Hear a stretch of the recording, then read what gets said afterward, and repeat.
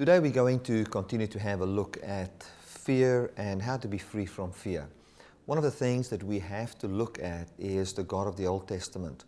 And I would like to explain the setting wherein we should interpret the writings of the Old Testament and how we should look at what is said by many of the writers of the Old Testament. There's a context wherein we can look at all these Old Testament writers that will really be challenging to our traditional mind, yet it will set us free from a lot of bondage and fear. Now, one of the first things that I want to do is just explain a little bit about, I want to talk a little bit about the impact that fear has on a person's life. What fear does is, fear removes you from reality. It starts to cause you to live in a certain way and have a certain thinking that is not cognitively correct. It will just bring pain and distress and a way of thinking that is not rational to you. If you look at somebody that's got a fear or a phobia, if you want to call it like that, when it comes to lightning, you will see in South Africa we find a lot of people do that. They will put blankets over the mirrors because they are scared the mirror can draw the lightning in, or when they hear lightning in the distance, you know, then they have to run inside. It's all of a sudden they cannot think straight anymore because of fear. And that is true with any kind of fear. A fear of heights, a fear of certain people, a fear of the dark. All those kind of things just makes you think irrationally. In the very same way when it comes to God, if we are afraid of God, we will not have rational thinking in this life. We will not be able to make wise decisions. We will have a life that is driven and born from something that might not even be true or real. And the same thing is with God. Should we be afraid of God? We will start to hear voices, listen to commands, start to do things that we think God says to us, which has never been said or which was never even in the mind of God. And we'll be very busy with those kind of things and thinking we are pleasing God and just continuing in fear and not experiencing the life that God has intended for us. Now, one of the first instances, or the first instance when we look at fear in the Bible, is with Adam and Eve. When Adam came and he ate of the tree of the knowledge of good and evil, he was naked. And then God came, and when God came in the cool of the day to fellowship with Adam and just to talk to Adam the way he's always talked to Adam, the way he's always fellowshipped with Adam, Adam hid himself. And then when Adam hid himself, he came out eventually, and then God said to him, it was basically, why are you hiding? He says, it's because I am afraid, for I am naked. And then God said, who told you that you were naked? And have you eaten of the tree of which I told you not to eat? Now, if you look carefully at the Bible and what is written, the Bible says that they were naked and not ashamed. So I don't think that God has made Adam and Eve naked and they had no knowledge that they were naked. They were living in ignorance, and because of the ignorance of their nakedness, they were not ashamed. I think what took place there is the way wherein you speak about nakedness, or it all depends on who is telling you you are naked, that will cause certain effects in your life. And that's why God said, he clearly said, he said to Adam and Eve, he said, who told you that you were naked? That you eat of that tree. So, because if God would speak to a person about his nakedness, he will feel comfort. If God speaks to you about your inability to do something, he will always reassure you that all your needs, and wherever you don't have the ability to do something or bring something forth, it is taken care of by him as a person. A very good example of that is the woman that was caught in the very act of adultery. When she was caught in the act of adultery, and this is what traditionally happened in those days, is they would just come and draw the woman as she was caught in the very act before the Lord. And you know, if you're caught in the very act of adultery, you don't have a lot of clothes on. And so here they would draw her before the Lord in that state. and there she was, naked and ashamed, because the Pharisees caught her in her nakedness. But when Jesus came and spoke to her in the state of her nakedness, she felt clothed, although she was naked. So she was naked and unashamed. And that is what I believe the Bible talks about, you know. The Bible talks about naked and unashamed as from the perspective of who is talking to you about it. Now, when that woman was naked and drawn before the Lord, she was afraid. I'm sure she was afraid of Jesus himself because of what was spoken. You know, the fear, the word fear, the Bible says that fear involves torment or punishment. So if you live in fear, you have not been made perfect in love. So when Adam feared in the beginning, it was because he heard a word about his nakedness that caused him to think that God will punish him. And what Satan got right was that man would be afraid of God, and the moment we are afraid of God, we assign punishment to God, in the sense of we see God as the source of our punishment. We see God as the one that wants to hurt us and not want to be good to us. For those of you that would like to just read a bit more, or just read outside of just the Bible, and there are many books written that has got great value that can bless you. You can go and look at the book, the first and second book of Adam, and you will see how Adam, every time something bad happened to him, all the time he thought it was God bringing it over him. And then God would come and every time show him, it was not me. It was not me.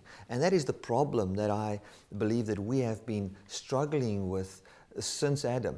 And that was to be afraid of God, wherein we think that God wants to punish, or God will bring a hard time, or God will bring difficulty. And from that perspective, we want to build a love relationship with this God, wherein He can actually bring forth His fruit, which is love, joy, peace, long-suffering, kindness, temperance, and all those kind of things in our lives by His union with us, in loving us. And it is very difficult to trust a person like that. It's very difficult to believe in a God that we believe actually that His Son Jesus had to rehabilitate Him from His anger in taking all the anger on His Son. And you know, the whole thought is this is a God that we actually need to be afraid of. And then we find scriptures in the Bible, in the Old Testament, talking about things like the fear of the Lord is the beginning of wisdom. And what we hear is that we need to be afraid of God. And then we would like to find a reason why we would be afraid of Him. And in that reason, you know, many things come to mind. You know, he killed this person, he killed that person. We should realize that all the Old Testament writers, when they wrote whatever they wrote, it was written, what I believe, the power of the prophetic. It is a shadow of what was to come. It would be like a blind person trying to explain to you how something looks. If this person has never in his life seen color, he's never in his life seen any light, he has been blind from birth, now he wants to happily explain to you how a certain thing looks. And that is how we need to look at the Old Testament people, even Adam. After Adam ate of the tree of the knowledge of good and evil, his eyes were blinded to see who God really is. He could not see God. There was no way wherein he could see God at all, you know. And Jesus Christ came and He revealed the truth about the Father. That is what He did. He revealed the truth about the Father. So, church, the reason why I want to preach on this is very simple. When we are afraid of God, we're not going to experience His life. We should not be afraid. And for me to say you should not be afraid of God, or don't be afraid of God, is not going to help. You you are going to need evidence. You're going to need a correction of belief by having one message upon the other message upon the other message come and wash your heart and reprogram your belief into the truth. So point one that I want to make is fear makes you think irrationally. And we cannot have fear and a quality relationship when we are afraid.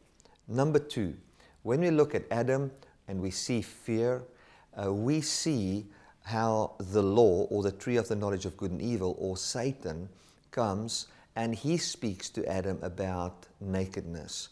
And when he speaks to him, he is ashamed, and that being ashamed then produces fear, not towards the devil, not towards the system you've just heard, but towards the one that wants to be good to you.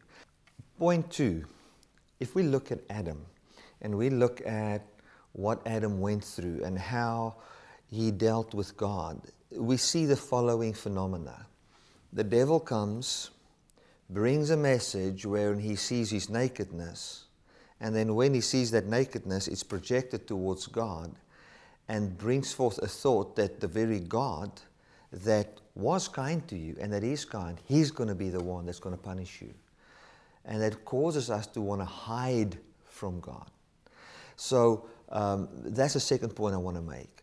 When we find the devil or the law or the ministration of death speak to us about our death or about about our nakedness, it will produce an emotion that says God will bring forth death over us, where God is the life giver, where He's the Savior.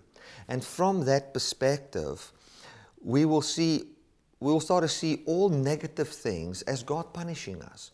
We will start to assign all death and all struggles and all sickness and all disease, we will want to put it behind the name of God. And in that way, we actually find that His name is being slandered and His name is being drawn through the mud. So this is what the devil wants. He wants you to think that the inability that man has been created with, God did not make man to have eternal life by himself and by his own works. He created man to be the object on which God will bestow His love, and so man will live forever. Now what the devil comes and does is he says, do you see your inability to be like God? Do you see that you are actually not like God if you look at your own works? And then he says, well, if you are not like Him, this God will bring destruction to you. And in that way, the enemy actually kills man by taking man away from the love of God. And in such a way, he destroys man. And that's why Jesus Himself said that Satan was a murderer from the beginning. The Afrikaans says the murderer of man, the murderer of mankind from the beginning.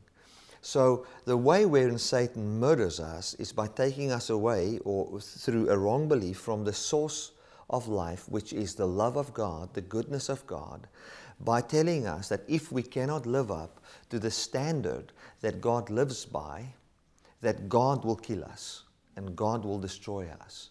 Now, we have had that mentality in the church for many years. We've even, everything we look at, you can go and look at television programs, and if there's been a hurricane or there's been a tornado or there's been an earthquake or any of those things, then we are at a place where we will hear preachers say it's the judgment of God over homosexuality. It's the judgment of God over anything possible. It is just a judgment of God, and which is a lie. And even when it comes to the end time judgment, it is also this concept of God punishing people. And it doesn't say God punish people. It says the punishment of unbelief. It is not God punishing people. What will kill us is unbelief in the goodness of God, not God. I want to submit this to you.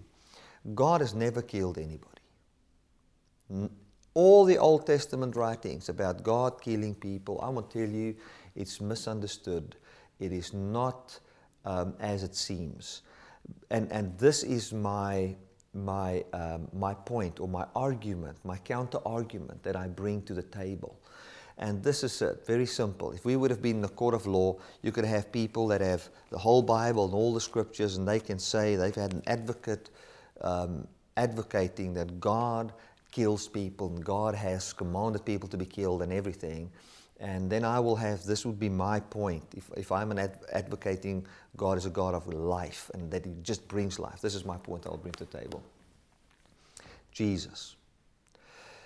The Word of God in the Old Testament, the message that God had in the Old Testament, all put together into a life that we cannot misinterpret, that we behold the action of. If we take all of that word in the Old Testament and we put it into action and see what God really meant, we get the manifestation of God in the form of Jesus, who is the perfect representation of the Father. He is, if you've seen Him, you've seen the Father. And we see Him not killing anybody. We see Him not bringing sickness and disease on anybody. We don't see Him bringing a storm. We see Him calming a storm. We don't see Him bringing hunger. We see Him feeding the poor.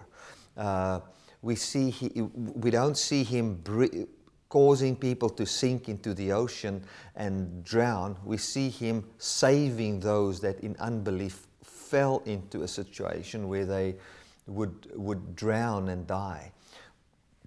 Excuse me. We see Him raising the dead. We see Him cleansing the lepers. We see Him touching a leper that He was not supposed to do.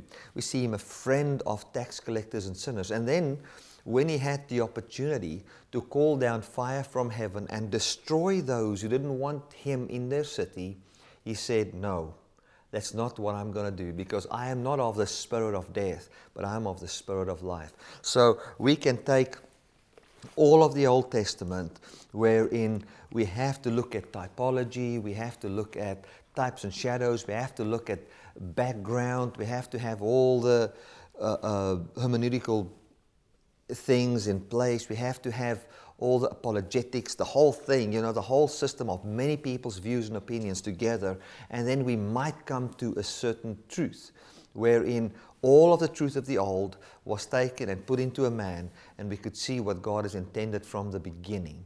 And we see that He has not come to destroy men's lives, but to save them. He's not come to destroy men's lives, but to save them. Now, when we look at Jesus and we look at the judgment that He came to bring forth upon the earth, we clearly see that it is the fulfillment of Malachi 3 and Malachi 4, which I've preached about in the 2 previous Sundays. Malachi 4 talks about a son of righteousness that will arise with healing in his wings, that will clean the threshing floor, that will burn stuff away, this fire, will be this terrible day of the Lord.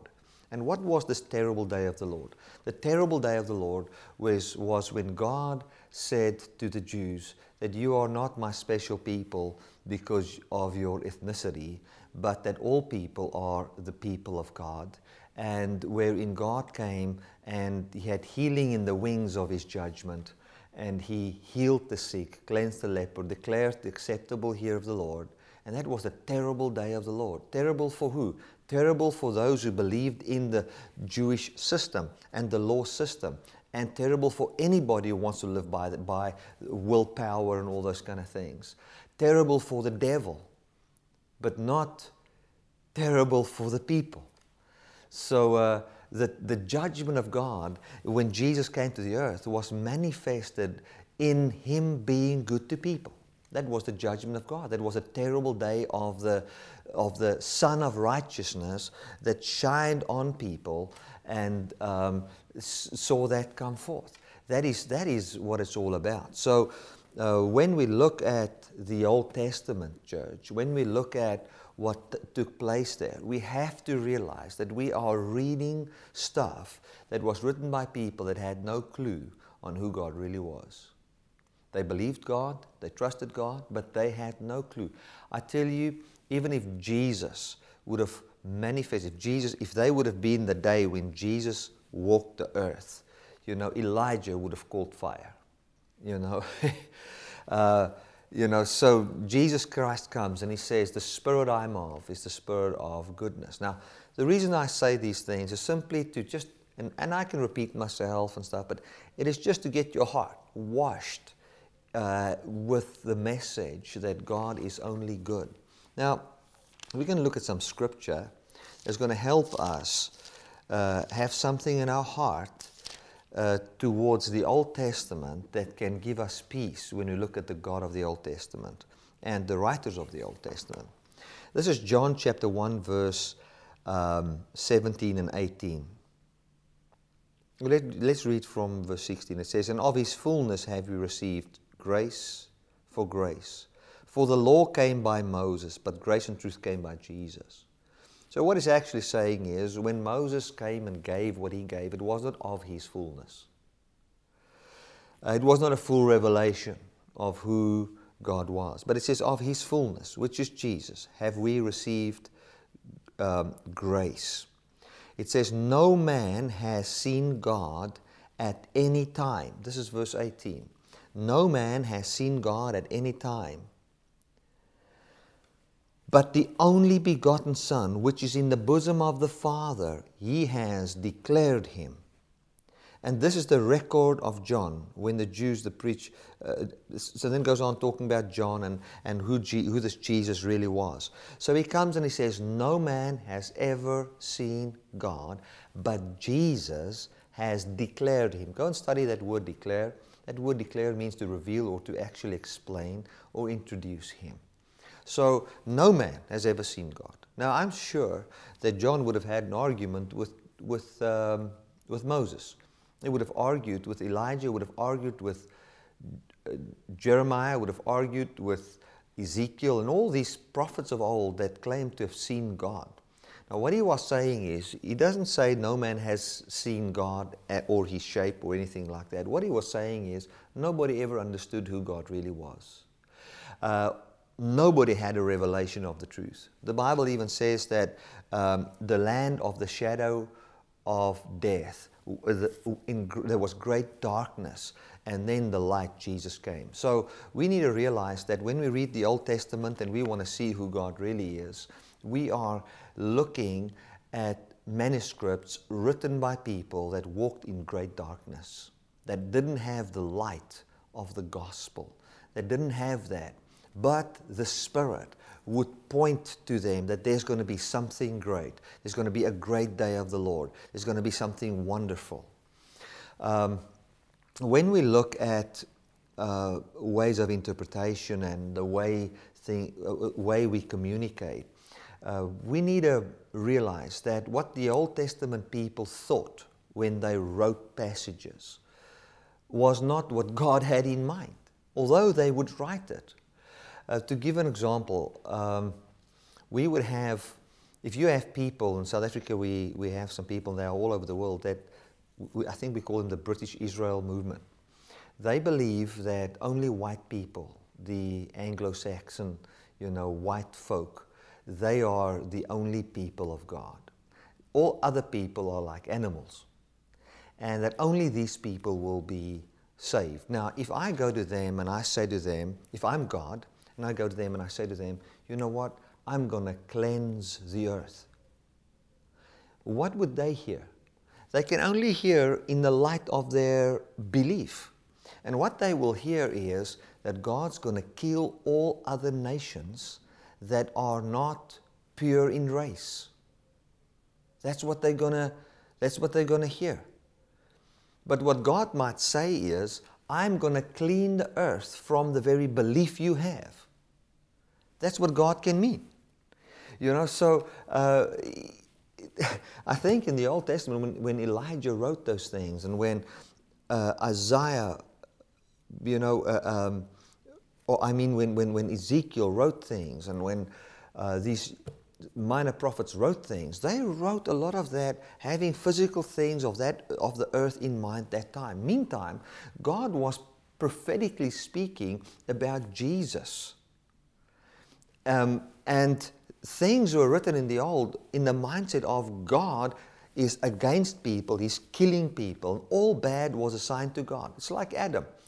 When Adam wrote things, he would say, like I said in that one writing, he would say to Eve, this bad is God. And then you would even find the devil coming as an angel of the light.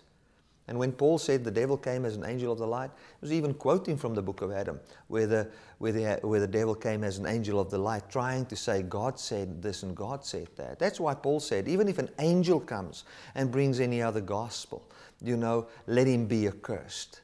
So many times we can think that God is a bad God by some of the writings in the Old Testament. But the final word on all of these things is the following. The Old Testament writers, would we say their writings are inspired? Absolutely yes. Are they inspired of God? Yes. For what? For revealing the true nature of God? No. In the prophetic, pointing to what Christ has come to do for us, and in the manifestation of this prophetic, or the fulfillment of this prophetic, we have the revelation of who God really is. That's what I see. And then we see no man has ever seen God, and John was very adamant about this. And we're going to look at one more verse, and we're going to basically, I think we can maybe look at one other one as well. But John 10, verse 9, it says, I am the door. By me, if any man enter, he shall be saved, and shall go in and out and find pasture. The thief comes not but to steal, to kill, and to destroy. I have come that they may have life, they may have it more abundantly. So what we see here is that Jesus says that he is the door, and that anybody that doesn't enter through the door is a thief and a robber. Now let's read verse 1. It says, Verily I say unto you, he that enters not by the door into the sheepfold, but climbs up some other way, the same is a thief and a robber. And then he goes on and he says, But the thief comes not to steal, to kill, and to destroy. And who is this thief and this robber that he's talking about? Verse 8, All that ever came before me are thieves and robbers, but the sheep did not hear them. So what it means is that Elijah couldn't lead people out, David couldn't lead people out, Noah couldn't lead people out. Nobody in the Old Testament, anybody that ever came before Jesus, never used the door. They used do's and don'ts. They didn't have a view or a picture of who God really was. They didn't walk in the fullness of who God really was. Even Enoch, he walked with God. But if we would go and look at the writings of Enoch, we would say, well, glory to God for some good stuff. But there is not a clear picture of who God was in what he said, or in what any of these people said. There is not a clear picture. Jesus is the window of heaven. Only through Jesus can we see into heaven. Only through Jesus can we see the life that God has for us. You must excuse me, there's a fly flying around here that I can do nothing about. And I'm going to finish this message. I'm not going to restart it every time that fly comes past here. I mean, the studio speak, where are you going to find that thing? So, well, anyway, there's always, here I am dripping with the anointing, and a fly comes to sit on me. Isn't that just humorous? Right, glory to God. So when we look at this teaching, we find that Jesus says that everybody that ever came before him were thieves and robbers. So if we take what Elijah wrote, if we take what Jeremiah wrote, if we take the writings of David, Solomon, all those people, and we don't go to the cross and see how it applies to the cross, how it applies to what God has come and portrayed in Christ, and we say, but God killed people when Noah was on the earth, and God killed people here, and God killed people there, I want to tell you, you're completely missing it, and what will be stolen from you is the fruit of the Spirit, and you will lose your life. That's what will take place. It will not be God that kills you. It will not be God that kills you. Every account in the Old Testament of death, I believe, has got something to do somehow with the God of this world, with the murderer of man, which was from the beginning, the one that brings forth death. Even when Jesus was on the cross, and the death that came forth on his life was not the Father killing him. He was laying down his life, and there were people, as he laid down his life and gave his life to the murderers. And what does murderers do? They murder. That's why it's written in the Bible that Jesus was murdered. The Jews murdered him. He laid down his life. In other words, he went and gave himself to the system that could murder him, which was a satanic system. That is what it was. So we cannot say God killed Jesus on the cross. And as little as we can say God killed Jesus on the cross, that's how little we can say that God killed anybody. If you want to say, I don't care what verse you quote, I want to see where Jesus killed somebody. Because to me, he is, even if Paul write and God killed somebody, it's okay. Let him write it. But I want to see where the perfect manifestation of the Word of God that walked this earth killed any person, or brought sickness upon any person, or hated sinners, or anything like that, or judged people according to the sins in order to destroy them, or anything. The only harsh thing we could ever see in the Bible was when Jesus went into the temple and took a whip, and the Bible says, and he cleansed that temple. He drove everybody out of that temple that wasn't there. Now, in doing that, I see his passion and his zeal for the house where there should be prayer and where people should come and be in union with God. So where God could show, I believe, his wrath or his passion or his zeal is in or towards any system that wants to make God out as a bad God, that wants your money, that wants your this, that wants your that. That is what I believe. So when, and I'm going to end off with this verse. So when we look at the Bible, let us read the Old Testament from the perspective of knowing that the people in the Old Testament didn't know there was such a thing as the devil. Very few of them. Most of the accounts about Satan and the devil or whatever is in Job. The other people never wrote about the devil. Where in the New Testament we find 200 references to the devil. And the New Testament is only a fifth in the amount of writing of the Old. So in a fifth we find 200 encounters. Where in the Old we find, which is 5 times more than New, we only find something like 14 or 15 or 20 encounters of the devil. People didn't believe in the devil. They believe everything bad comes from God.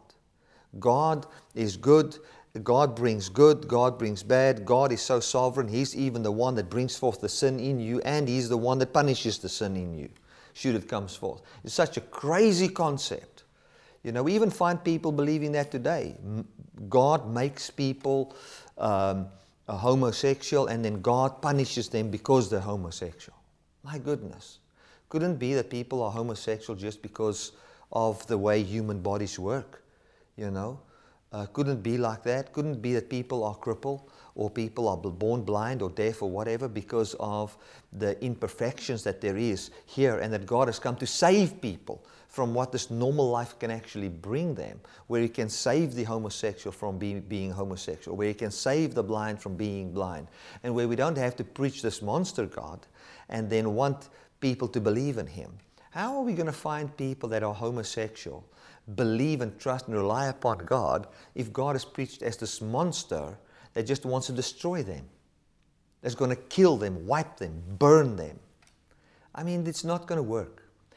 We have to bring an accurate account of who God was, and our accurate account will line up with what Jesus demonstrated when He was upon the earth. Church, know that you are loved by God and cared for by God, and just enjoy this week. And what I want you to do is, you don't have to say, even try and analyze everything I've said. What I want you to walk away with when you listen to this message is this simple truth.